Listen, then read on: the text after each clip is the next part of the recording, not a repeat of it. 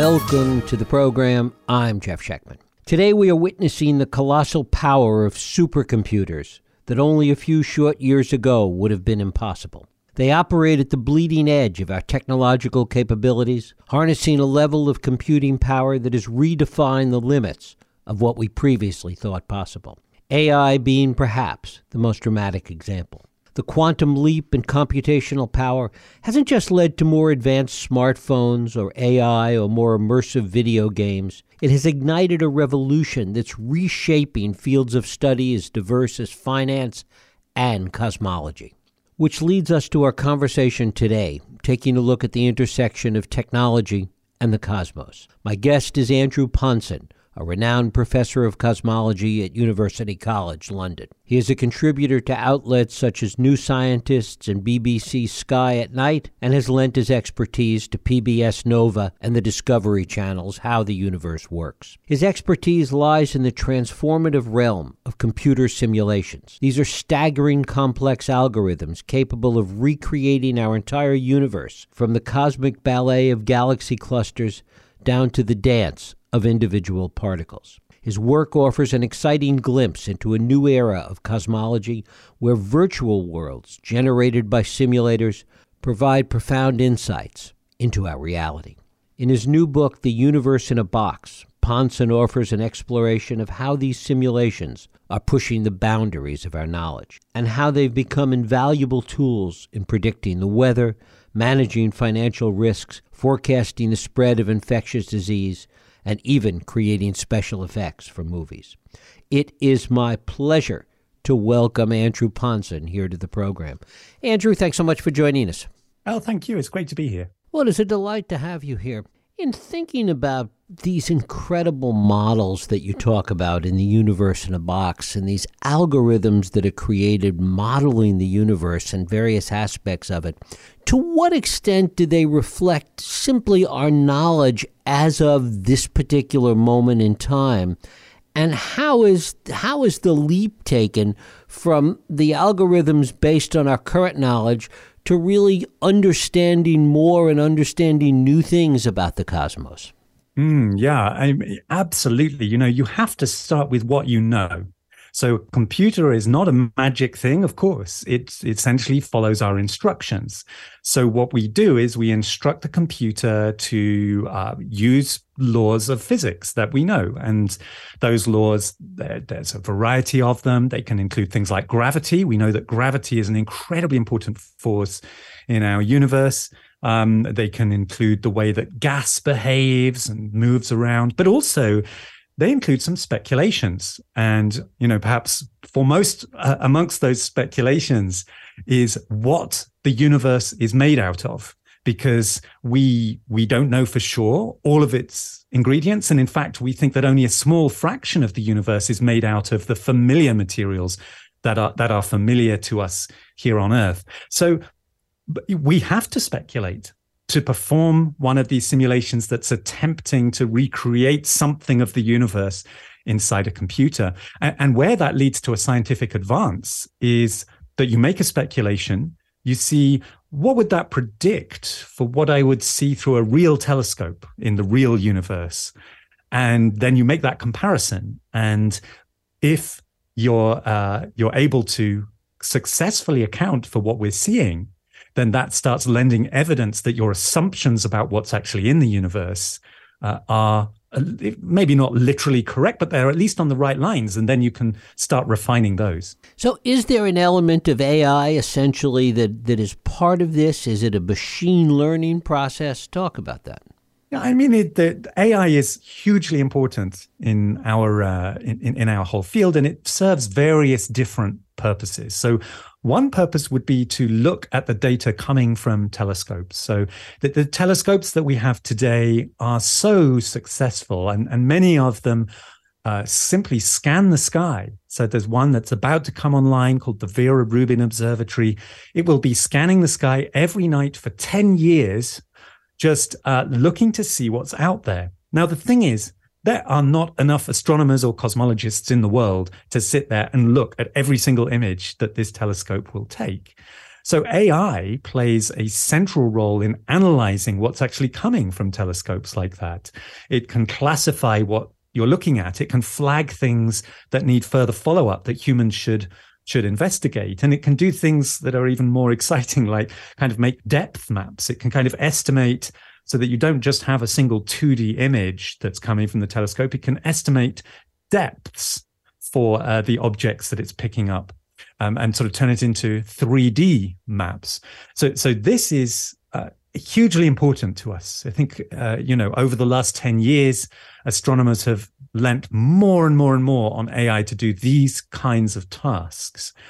But I suppose there's another role for it as well, which is in actually trying to help us with the physics. So, we were talking about putting physics into computers, but can we dream that AI is actually going to help us understand the physics itself?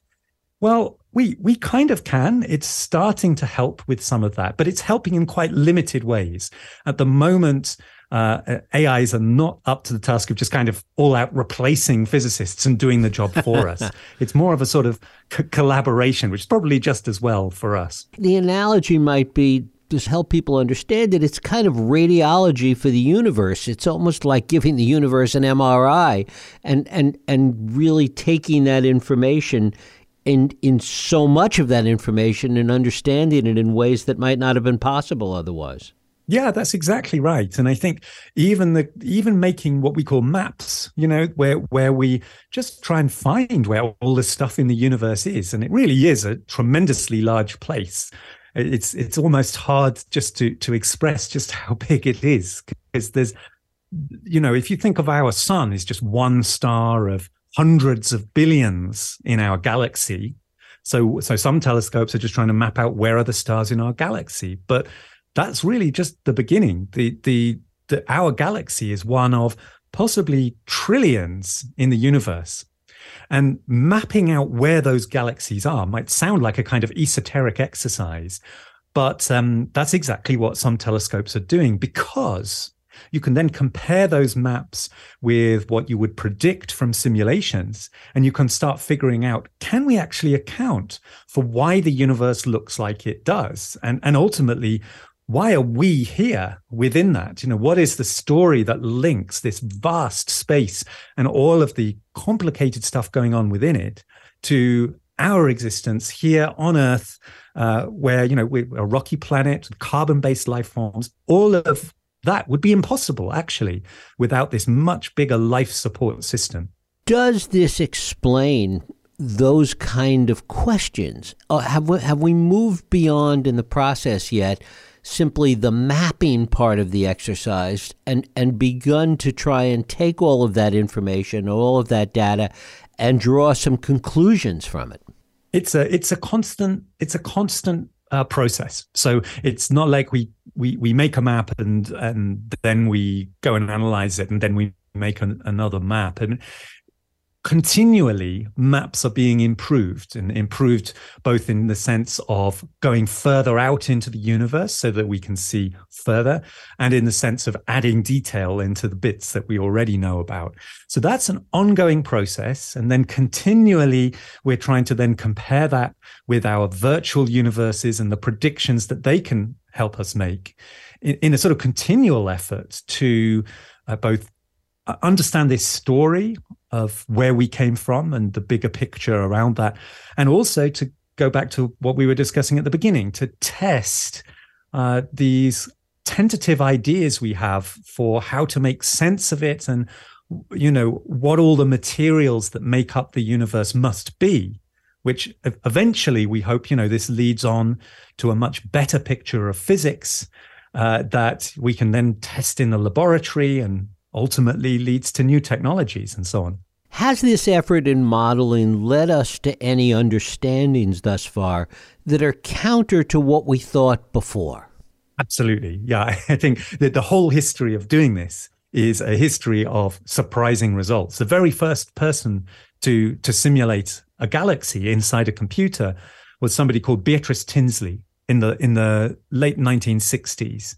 And at the time, astronomers at that point thought that galaxies are more or less just sort of beacons of light that dot through the universe, and they just sit there sending out their light, and they're not particularly interesting in terms of their life cycles. And the moment that Beatrice Tinsley actually got a computer to try and recreate a galaxy in a very limited sense, because the technology was, of course, very immature in the late 1960s. But at the moment that she did that, she realized a bunch of assumptions people had made about the way that galaxies shine were wrong. And that in turn meant that people thought that they were mapping out the universe, that they understood what they were looking at, but actually they didn't. The light coming from galaxies was different from what they imagined, so that the individual galaxies shone in a different way. That meant that the maps that people were making at the time were misplacing galaxies. They were imagining galaxies were in a different place to where they really were, because they were being sort of thrown off by their misunderstanding of the light coming from those galaxies. And that in turn, there's a sort of domino-like effect. That in turn completely demolished what people thought they knew about the universe at the time. They thought they'd seen evidence that the universe was going to recollapse in on itself, that one day all these galaxies that are out there would start kind of collapsing towards each other, and there would be some gigantic collision that was called the Big Crunch, and the universe would come to an end. That turned out just to be incorrect, and it was a sort of mirage that was being made by misanalyzing the light coming from those galaxies. So that, right from the start, these simulations have completely changed the way we do cosmology. As computing power continues to get greater, as telescopes that you were talking about before continue to get better and stronger, can you imagine a situation where we are discovering facts and information that's actually counter to what these models have taught us thus far? That as the technology progresses, we learn more, and in fact, in some cases, are able to be dismissive of what the models have told us at an earlier stage. Yeah. I mean, that happens. So it goes both ways. Sometimes the simulations make a prediction that either changes our mind about something, or gives us a kind of motivation to go and take a new look at the universe. And sometimes that's turned out that the simulations have done really well and put us on exactly the right lines. Other times it goes the other way. And this is what science is like, I guess, that sometimes these things don't work correctly. And in fact, right now, there's a lot of discussion around images coming from the James Webb Space Telescope. It's been taking images just for a year. It's a very new telescope up in space, taking absolutely incredible images. One of the big discussions at the moment is that those images of galaxies that are very far away, and that we're therefore seeing from a very long time ago, because the light has just taken billions and billions of years to reach us. So it's peering back in time, and it's finding galaxies that aren't quite like what the simulations would have us expect. So right now this is ongoing, but it's a natural part of it. This interplay between the reality, which we have to go and measure with telescopes and other exciting instruments, and the sort of virtual reality that we're trying to build, which tries to piece all this together, but it is imperfect. Computers are incredibly powerful, but they're not powerful enough to recreate the universe, because the universe is a big place with an awful lot of detail in it. So there's a lot that we don't know, and therefore we make mistakes. What are the things that you and your colleagues are focused on now? What are the things that we think we can learn from this in the short run? Yeah, I mean, I think there's multiple things. I mean, one is a big one, which is what is dark matter, and also what is dark energy. So these are things that we think are out there in the universe, having a profound effect on the universe, really sculpting the universe that we see. And, various lines of evidence through the 70s and 80s and 90s showed that there must be more to the universe than we see directly. And And then, simulations were key in that, were key to establishing that if you just assume there's these extra things in the universe, then they do help you make sense of it. But we don't know what they are. We really don't. And there's a lot of stuff out there. And we want to know what it is. And ideally, we want to be able to capture it here in a lab on Earth. We want to be able to manipulate it in a laboratory on Earth. First of all, so that we can, that would then make us completely confident that it's a real thing. Right now, you can be worried, right? That, well, it seems to make sense, but if we don't really know what it is and we can't capture it in a lab here on Earth, maybe we're just wrong. So we want to find hints about what it is, and then we want to build the experiments that actually find it in a laboratory here on Earth. So I think that is perhaps the most exciting thing that's going on right now. And, simulations, what they let you do is you can say, well, if dark matter is made out of such and such a type of particle, then it would behave in a slightly different way than if it was made out of some alternative possibility. So we can kind of perform the simulations. We can create the virtual universes with these different types of dark matter, or indeed dark energy, and we can see what happens. And that gives us a hint as to what should we be building to really, get this matter settled.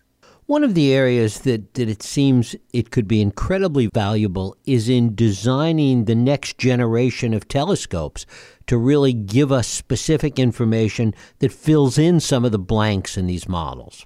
Yeah. I mean, I think, simulations have played a role in designing telescopes over the past 15, 20 years, and that's just growing all the time. And it's part of that kind of natural interplay.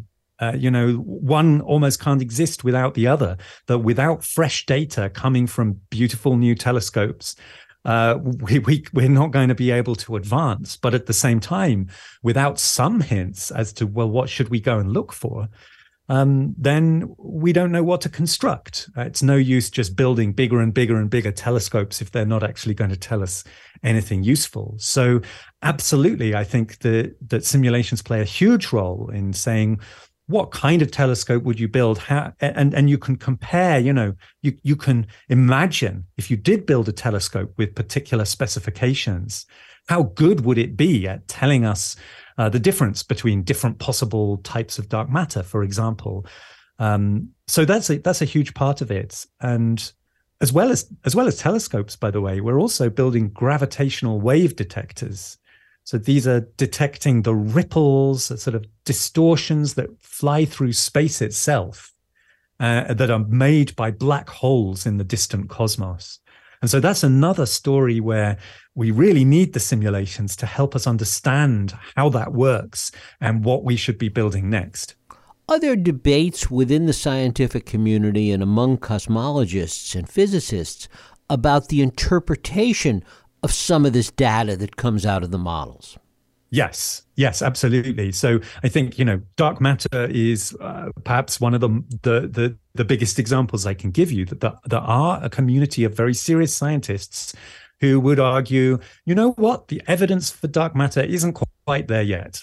And in particular, they say, well, you're saying you need this dark matter to sculpt the universe and to pull things in the right place and to make the galaxies behave like we can see that they're behaving. But what if that's the wrong explanation? What if instead the way we're calculating gravity and the effects of gravity, both when we do it with pencil and paper and when we do it within these simulations, what if we're just getting that wrong? What if, in fact, the true laws that gravity follows out in the real universe are just different from what we imagine? And so there are, you get into pretty heated debates about this, and people really can sometimes get quite upset about this.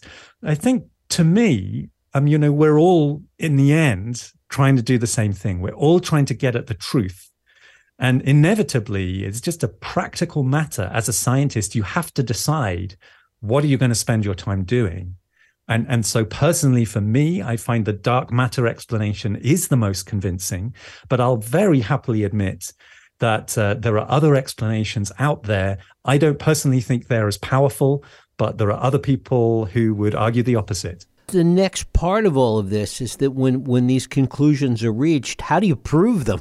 Yeah, I mean, if you really want to prove, say, dark matter, we'll stick with that one, then you want to find it in the laboratory. There's no doubt about it, that I don't think anybody is going to be 100% comfortable with the idea of extra stuff out there doing stuff to our universe unless we can somehow get our hands on it. Now, the history teaches you that you have to be really patient about things like that. There have often been in the history of physics, hypothetical things that seem to make sense, but nobody can really find them in a laboratory for 10, 20, 30, 40, even 50 years. So it does take time. And what we know about dark matter, assuming that it's real, is that it's very heavy. It has a huge force of gravity, but it doesn't really feel other forces very much, if at all. That makes it incredibly hard to capture and probe in a laboratory, because normally we use forces to hold things in place. If something's in a container, it is the forces coming from the walls of that container that hold it inside. Whereas dark matter wouldn't feel those forces. It would just go straight through your container. So it's an incredible challenge, and there's lots of different ideas about how we should go about doing this. But we just don't have a timescale for it at the moment. I think it will happen, but I couldn't tell you when. Talk a little bit about the process by which all of this data is turned into algorithms, to mathematical equations, in order to create these simulations. So the foundation of our simulations is physics. So at its heart, there are a set of equations that describe what we think our universes should do. So those, I'm not getting into the actual equations within the book, but I describe what their content is, and the content is things like gravity, but also things like how gas pushes and pulls and squashes and heats and cools, things like this. That are laws of physics that we can encode and tell the computer about. So that's part of the picture. But there's another part of the picture, which is that we also need to tell the computer some kind of starting point. So I enjoyed writing about the weather in this respect, because you could have a super sophisticated weather prediction machine, right? It's like a simulation. It's a simulation of Earth's atmosphere. And you could make that fantastically good in terms of having all the right physics in it and being able to make the correct predictions in theory. But if it doesn't have access to what is the weather doing today, it can't tell you what the weather will do tomorrow, because ultimately weather is following a kind of chain of cause and effect. And the wind in one place today is going to carry the weather over to another place tomorrow. So as well as the laws, you also need what we call initial conditions, some kind of description of how things got started. And so for the universe, that becomes a particular challenge. And it takes us off into, well, what really happened with the beginning of the universe? Because what we're trying to do is give the computer some description of what the very early universe was like, and then get the computer to follow everything through and predict how the universe should be behaving today. And that, it takes us off into very exciting ideas around what happened in the very early moments of the universe's existence, which is still quite speculative. It's another speculation, but it relates to quantum mechanics. And finally, does that mean that much of the speculation, much of the work that these simulations do are forward-looking in terms of what's going to happen, as opposed to looking back and figuring out what did happen? Well, we do a bit of both because, scientifically, often what we do is we predict something that somebody will see through a telescope, through a new telescope, for example. And so that often involves actually predicting the past. It's something that we haven't yet seen, but it has already happened. And because we're going to capture the light coming towards us. And so we're trying to predict things that did already happen in the past, starting from what we think was going on at the very beginning of the universe. So some of it is about predicting the past in that sense. But of course, we are also interested in the long-term future for the universe. And simulations can certainly shed some light on that. We no longer think what we thought, decades ago, that the universe was going to collapse back in on itself, and that all of these galaxies would somehow crash back together in a gigantic mess. We now think the universe will carry on expanding indefinitely. And then you can ask, well, what happens to the galaxies within that? And, every individual star within a galaxy will eventually die. It's going to run out of its nuclear fuel that it's using to create light and heat. And the galaxies that are drifting further and further apart in the far future will ultimately look very different from the galaxies that we see around us today, because they're going to have less and less fuel available to form new stars. So it's going to be a very long, drawn-out process, but the future will look very, very different from the universe today. Andrew Pontzen, his book is The Universe in a Box, Simulations and the Quest to Code the Cosmos. Andrew, I thank you so much for spending time with us. Thank you.